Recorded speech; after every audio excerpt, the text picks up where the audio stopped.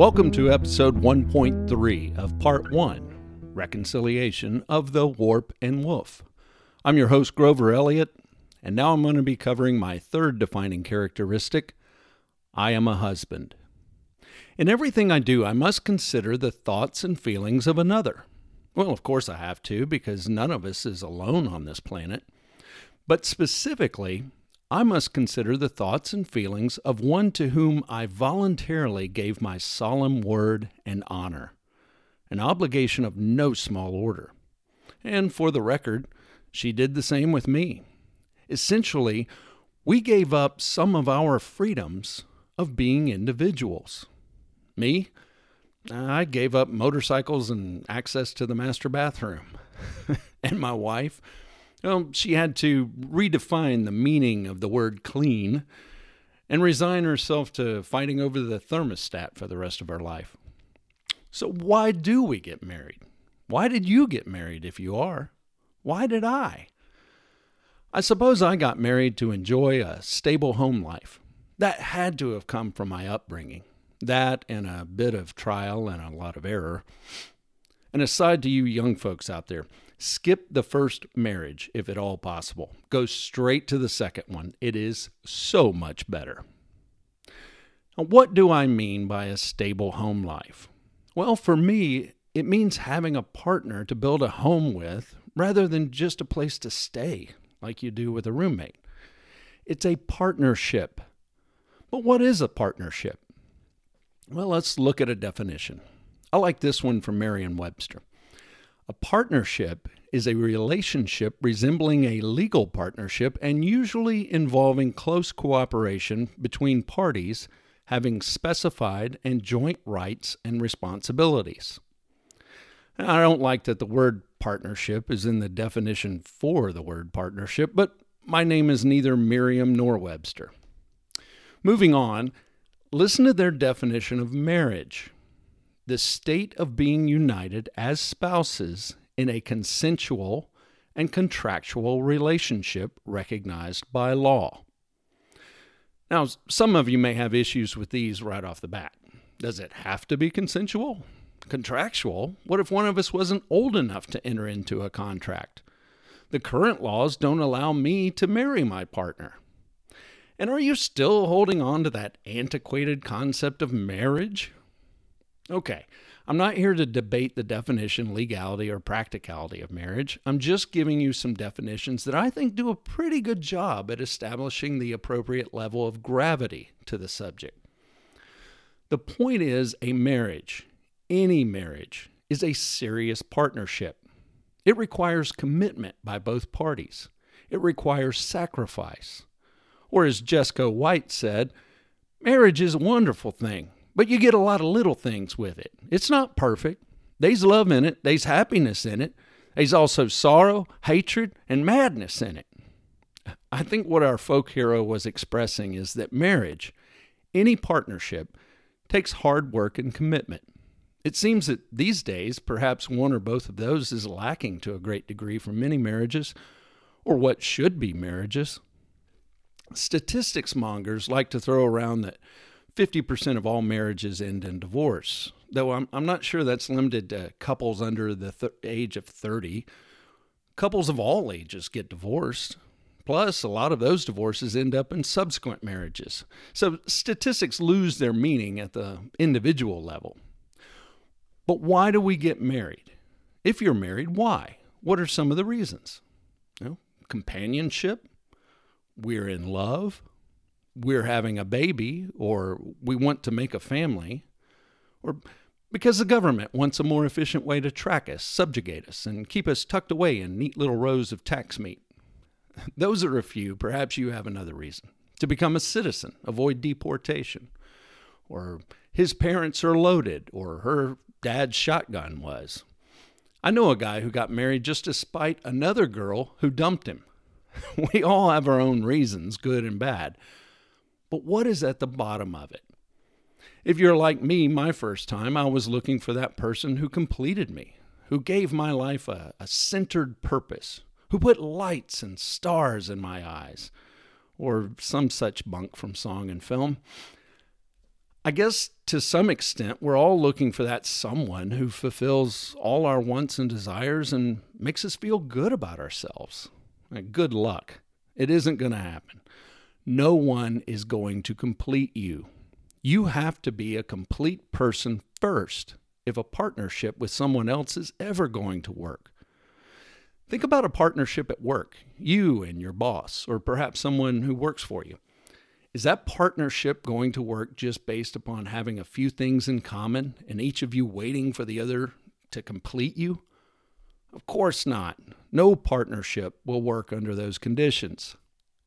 That may leave you hanging about what a marriage really is. I'll admit that my concept of marriage is currently placed on my Descartes list, along with a lot of other concepts in my life. The more years that pass during which I don't die, the more I realize just how much there is that I don't know. The more people I meet, the more I recognize that I don't have it all figured out. My dad had a phrase, "That guy is dangerous. He doesn't know what he doesn't know." I try not to be that guy. The key is to maintain a strong sense of humility, not easy these days, and to try to wipe out any tinge of contradiction I may have in my life and beliefs. That concept of moral contradiction is interesting. We often throw around the term hypocrisy when perhaps we should be referring to moral contradiction. A concept I've yet to find a term for, yet. Hypocrisy, the word we use when someone seems to be acting contrary to their moral standards, not practicing what they preach, treating gooses and ganders to different portions. That term actually comes from a Greek root regarding playing a part on a stage and refers to acting to appear to be what one is not. It's an intentional act. Of course, we see that from Hollywood on and off the stage. Now, I'm not picking on actors for their roles, but when one publicly decries gun violence while playing in 10 shoot-'em-up films after another, that easily falls into the category of hypocrisy. Or when the entertainment industry admonishes the rest of us for our rampant racism and sexism, all the while the violations seem to be centered in, the entertainment industry. And we've seen more than our fair share of it out of Washington and every state house in the country. Those are all fairly transparent, and I think most of us recognize them for what they are. But moral contradiction, that related, nameless concept, is likely more common. This one might refer to as unintentional hypocrisy, for lack of a better term. If you have a term, please post it on my Facebook page. This unintentional hypocrisy occurs when one truly feels and intends that he or she is following their moral convictions, but due to a lack of depth of understanding, actually violates it in various ways. This is common, in my opinion, due to the elimination of classical liberalism in our education system. We've tried to make everything black or white, red or blue, right or wrong, and eliminated all of the nuances in our education and morality. We've dropped the tough questions because they do not work well on assessment tests. We'll revisit this concept a little later, but let's get back to marriage before I chase this rabbit down the hole. We were asking why we get married in the first place. Why does marriage exist? Well, God put man and woman on the earth to procreate. Okay, we can start there. Procreation. Although I think we can admit to ourselves at this point that marriage is not required for procreation. Irresponsibility and poorly executed government programs do a mighty good job of bringing about procreation with nary a marriage proposal in sight. But there does seem to be a somewhat natural pull for men and women to join together and build families. And family units are arguably better at raising children than any alternative program. Of course, you can have a family without procreation through adoption or however it is that Hollywood celebrities and East Coast hipsters procure their multicultural broods. But actually having children seems to have figured heavily in the development of the concept of marriage. We can't really know whether cavemen carried fiancé bonking clubs around, but we do know that polygamy, typically one husband and a slew of wives, was quite popular early on. This was practical for a world in need of a human population, and for anyone figuring on the inevitability of war with the next door tribe, clan, or nation. For purposes of procreation, polygamy makes sense. Women can only contribute a couple of gametes every 10 or 11 months, though that isn't highly recommended, and only for a limited portion of their lifespan. As we've discussed previously, men, on the other hand, can contribute millions of gametes to the cause every 30 minutes or so at the age of 18, with a steady decline after that, but for most of the rest of his life, or until he discovers bird watching. And polygamy worked financially for a long time. Just buy your harem a really large tent and a few eunuchs to guard them. I've noticed that there are fewer and fewer women out there willing to live in large tents with their sister wives, and the eunuch market has dwindled significantly. By the way, anyone pointing at the Church of Latter-day Saints and whatever television tells us about modern polygamy, the church banned the practice back in 2004. That's 1904. So at some point, we moved away from polygamy, perhaps as a reflection of the rising population, expense of keeping a passel of women happy, and those looks husbands got at church. Church. That's why we get married. The church tells us to get married. Didn't Jesus help with the beverages at a wedding once? Well, it seems the church didn't really get into keeping track of marriages until about the 14th century. One of the things it was interested in was tamping out polygamy. And that led to some small amount of division as kings and other self-proclaimed deservables wanted multiple wives to choose from. This was a period when the line between church and state was quite fuzzy when it existed at all. Remember that royalty loved to use that divine right of kings to justify their lofty positions above mere mortals. To be sure, even today, many religions and countries still recognize polygamous marriage, though I cannot understand why. Not why the religions or countries would recognize it, why any man would want multiple wives. Yes, of course, there's the 18-year-old's reason. I get it. Wink, wink, nudge, nudge, har, har. But seriously and practically, HGTV should have been the death blow to this concept. Can you imagine having 37 wives, each with a different home improvement project laid out for you next weekend? That's a hard pass. Yeah, 18-year-old fantasy husband doesn't know what he's talking about. That's enough about polygamy. We're exploring the history of marriage to try to understand why it's so tough to make a one-on-one marriage work today. And lest you think I'm just talking to hear myself talk, I went through all of this after my divorce so that I wouldn't screw it all up the second time. For most of history and much of the present-day world, marriage has been about building relationships, family-to-family relationships. Even here in America, we've only gotten fat and spoiled enough to dreamily chase after love for the last 100 years or so at the best, the last 50 years or so for most. Today, we like to be indignant about arranged marriages, looking at them as barbaric modern practices or subjects of scorn in historical pieces about our own land. The rancher's daughter pressed to marry the banker's son. The curly-headed prince forced to marry the cold princess he doesn't love instead of the angelic chambermaid. Or the young foreign couple who were betrothed to one another as toddlers. We hate that kind of thing in this country. But that's the way it was, and for some very good reasons.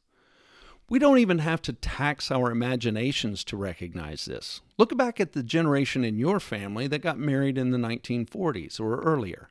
If you were able to spend time around them as a couple, you likely don't remember seeing any public displays of affection. They likely spoke in terms of work, chores, and death. There wasn't a lot of squishy talk or discussions about dreams and such between them. That wasn't because they gave up on all of that or that they were somehow too refined to speak of such things. It's because marriages were more realistic back then. Your grandfather, great-grandfather, he had a solid job or some land and worked hard. His wife could cook and keep the house in order.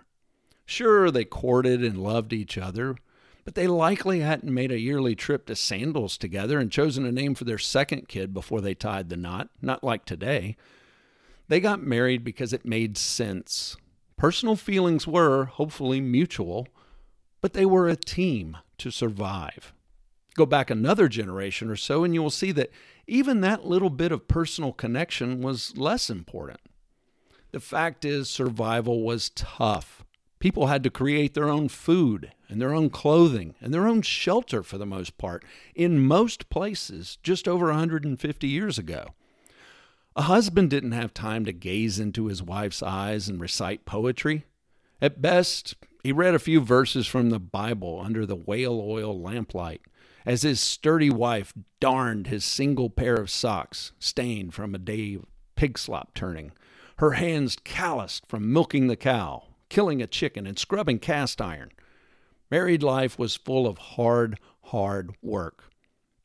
And having children was a necessity, just to create a workforce to help with the daily grind of chores and survival. I'm not saying I'm pining away for those times. Thank God, by no credit of my own, I was born in a place and time where that isn't necessary in order to survive. When we're choosing a potential spouse, we don't have to be preoccupied with considerations of survival, other than as a species, but not individually. I feel that fact tells couples that all work is out of marriage, and nothing could be further from the truth. In fact, today's situation really creates the need for more work. Back then, hard physical labor reduced the amount of energy one had left for arguing at the end of the day.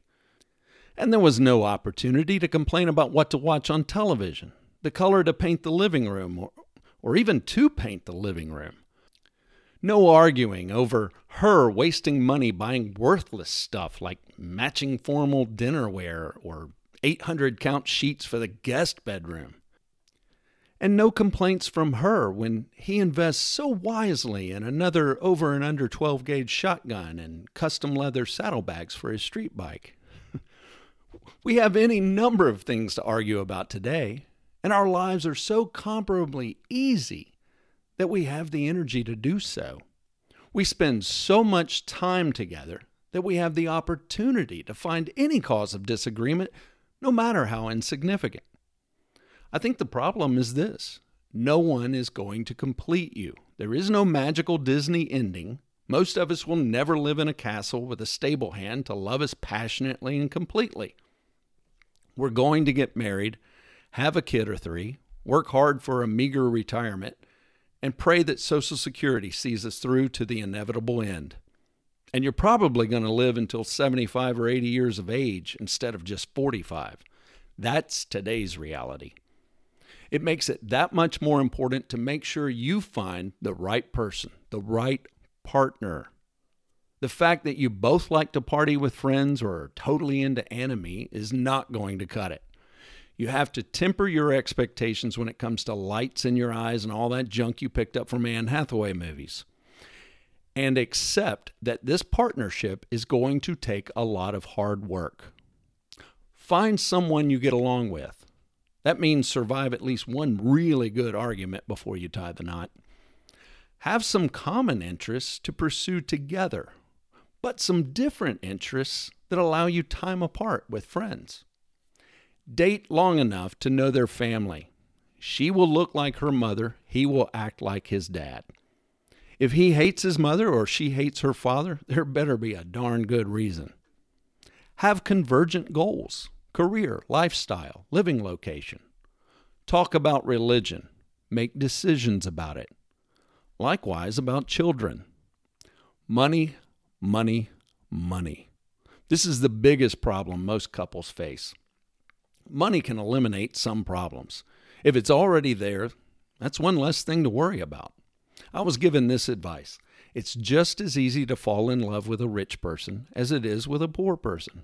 Of course, I'm hard-headed, so Mrs. Elliott and I have worked hard for years to get somewhat comfortable and made it through the lean times relatively unscarred.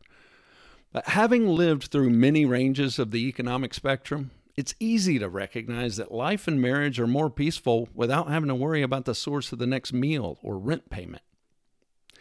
Things that don't matter when choosing a partner: breast size, hair thickness, the car they drive. Women, guys buy Corvettes because they think it will get them women. Guys, women that respond to Corvettes will respond the same to cash, luxury apartments, or anything else of six-digit value. It ain't you or the car. Things you're told don't matter, but really do: their family background, the job they have, the money they make, the amount of debt they carry, having a similar educational background. A high school dropout is not going to be able to talk about the world with a PhD. And take that either direction you see it. Their prospects for the future, regardless of education level. Marriage is a lot of hard work. I'm not saying there's no love or romance in it. There should be both.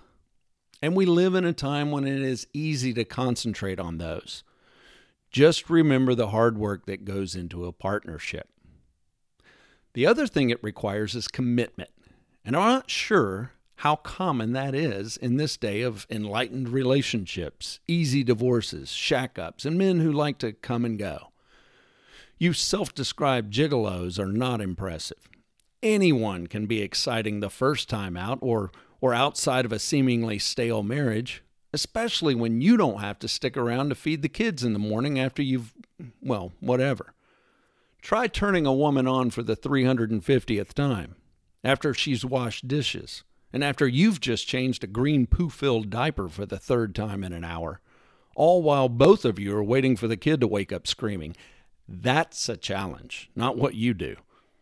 And shacking up, you're just using another person at your convenience for your own selfish gain, just like all those healthy people who refuse to work but exist by panhandling. You're a sex bum, a homeless relationship squatter, waiting for something better, just different to come along.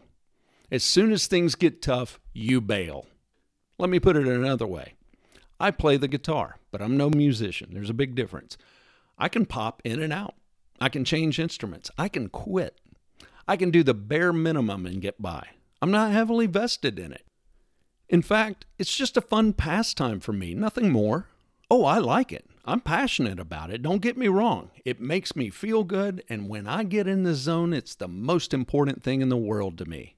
I spend a considerable amount of time fantasizing about being one of the greats.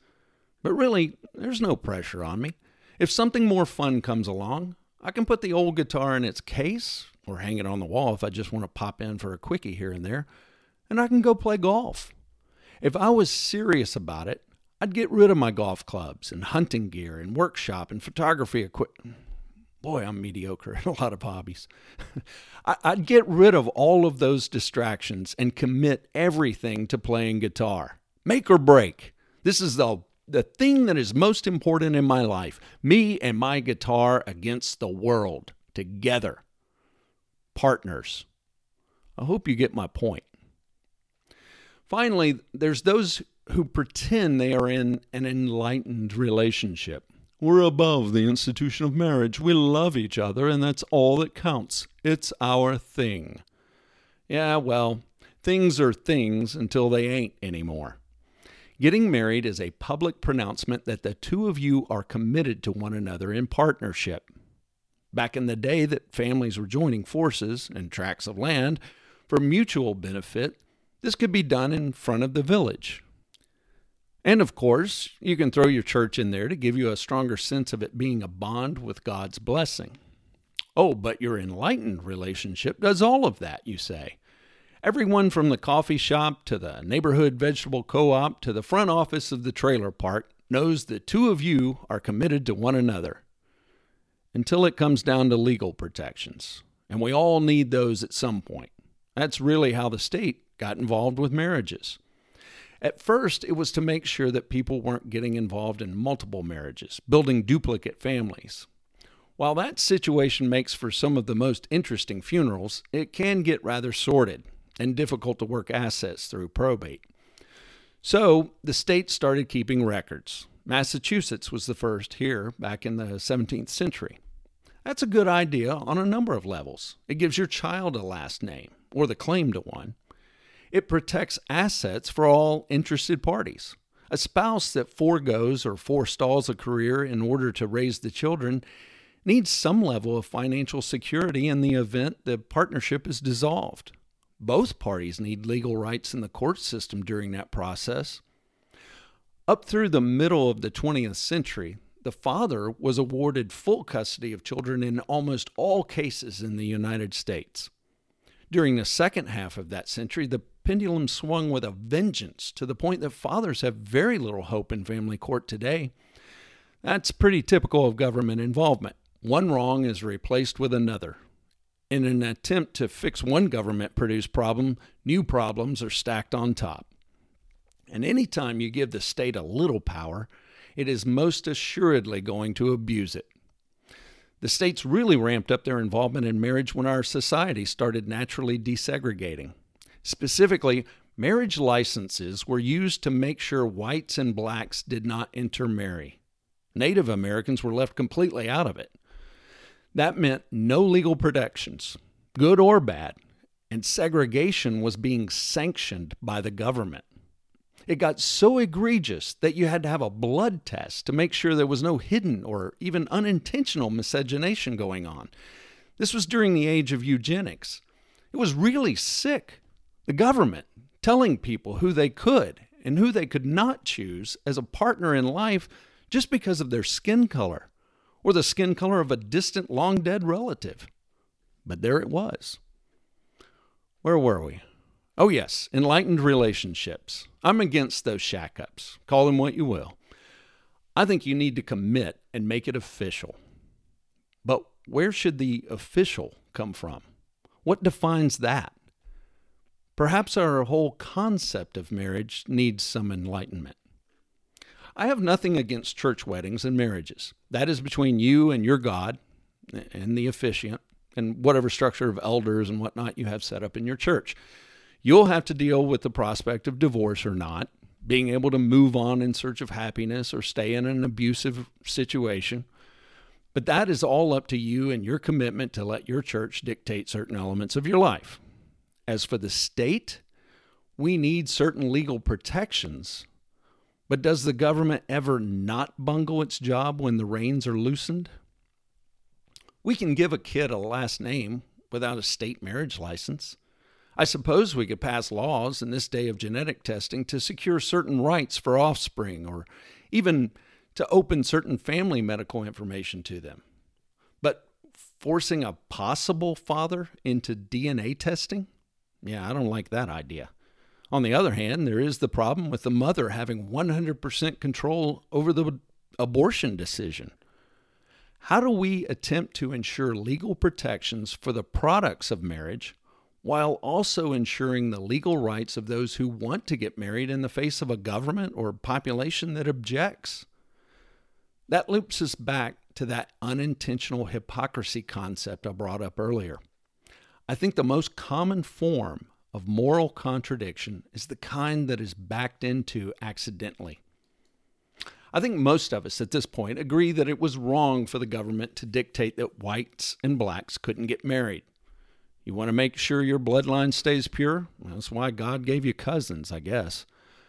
But what about homosexuals? That's a much tougher situation, isn't it? Seemingly so. But is it? Back to why do we get married? God designed it that way. We enter these partnerships for mutual benefit. Families are the best units for raising productive societal members. Partners and the related parties need legal rights. These are some of the same reasons people use to fight against gay marriage. But why? God did make man and woman to procreate. That's nature. A gamete from the male, a gamete from the female. Of course, there are exceptions in nature, but not in Homo sapiens. But is everything we do in line with nature? Building homes on the coast or in Tornado Alley is fighting nature, yet we do it all the time. What's more, we rebuild them after every hurricane wipes them out, at great expense to the taxpayers and property insurance customers at large.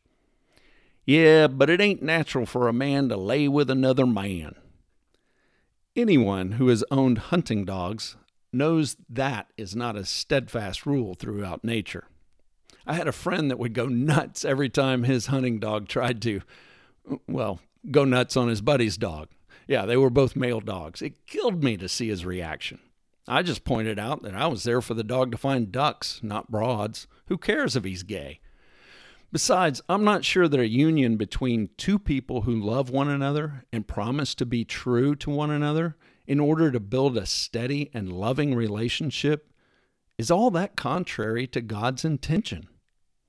No, that's not an endorsement of forcing churches to sanction gay marriage. My own church and I have a difference of opinion on this, I think. As I said, the whole concept currently resides on my Descartes list for further study and discussion. But a church should not be forced to change. As a lifelong member, I'm not going to go try to change mine. I am free to move to a different church. There are plenty that are okay with gay marriage. Straight couples enter into marriages for mutual benefits, and it certainly seems homosexuals do too, as long as their families aren't shunning them. Families are the best unit for raising productive members of society. But anyone who says that any man and woman pairing does it best is either lying to himself or hasn't walked around in public much. There are plenty of straight parents that have no business procreating or even being left in charge of a child. The only test for pregnancy comes after the pregnancy, and it's just a yes or no test, not a competency test. It's pretty difficult for gay couples to adopt. Generally speaking, they have to be in a much better place than a traditional couple in order to succeed. This means they are more stable at home and have more disposable income than the average in order to adopt a child. Stable and wealthy? What a nightmare situation for a kid. Stop before you say something like, "Those gays don't need to be raising kids up to be gay." If this is truly your fear, that kids are raised by their parents to have a certain sexual preference, I have two questions for you to ponder. How did anyone end up gay if they were created and raised by heterosexual parents? And are you afraid of becoming gay if you are around a homosexual? I know that probably angered a lot of people out there, but we are better than this. We need to think, and think deeply. Rest assured, I'm not homosexual. I don't have a gay bone in my body, nor do I have any concern about any other person's sexual preferences or practices, other than my wife's. I do care about people being free to live life as they care to. And I also care about being consistent morally. I notice that people who are dead set against the legalization of gay marriage are often the type to say the government needs to stay out of their wallet and their bedroom. Well, why should the government be in someone else's bedroom? And don't say for the children.